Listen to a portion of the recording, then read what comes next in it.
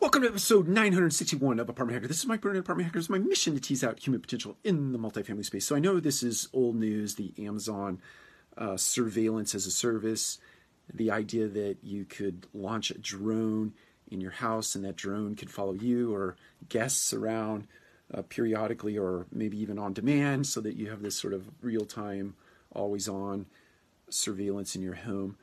And it brought back to mind an idea that I'd had who knows, let's say it was a couple of years ago when drones started to become popular and mainstream. The idea of having a dispatch drone service, right, on your multifamily property where periodically throughout the day you would have an army of drones that would actually go out and make surveillance of your property in the way of quality control, be it trash or poop patrol or whatever the case might be. It would catalog and then use machine learning, artificial intelligence, et cetera, to sort of understand what the hotspots were on your property so that you could give increased attention to those areas and decrease attention to other areas that did not need attention. Going so far as to allow drones to be dispatched to pick up light level trash, so like cigarette butts and things of that nature.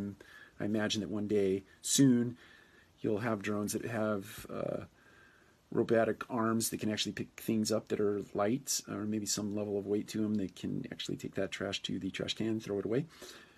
But also things like, at nighttime, I'm sure sensors will take over light checks, but there are other things that happen on a property at night that you can catalog and use artificial intelligence to distribute or dispatch human labor. So this is a scenario where technology can work together with humans to actually make curb appeal and your properties more aesthetically appealing by having the AI dispatch the labor to those areas and to those hotspots that need attention. So lots of interesting use cases. I'll link up this article. It's dated now.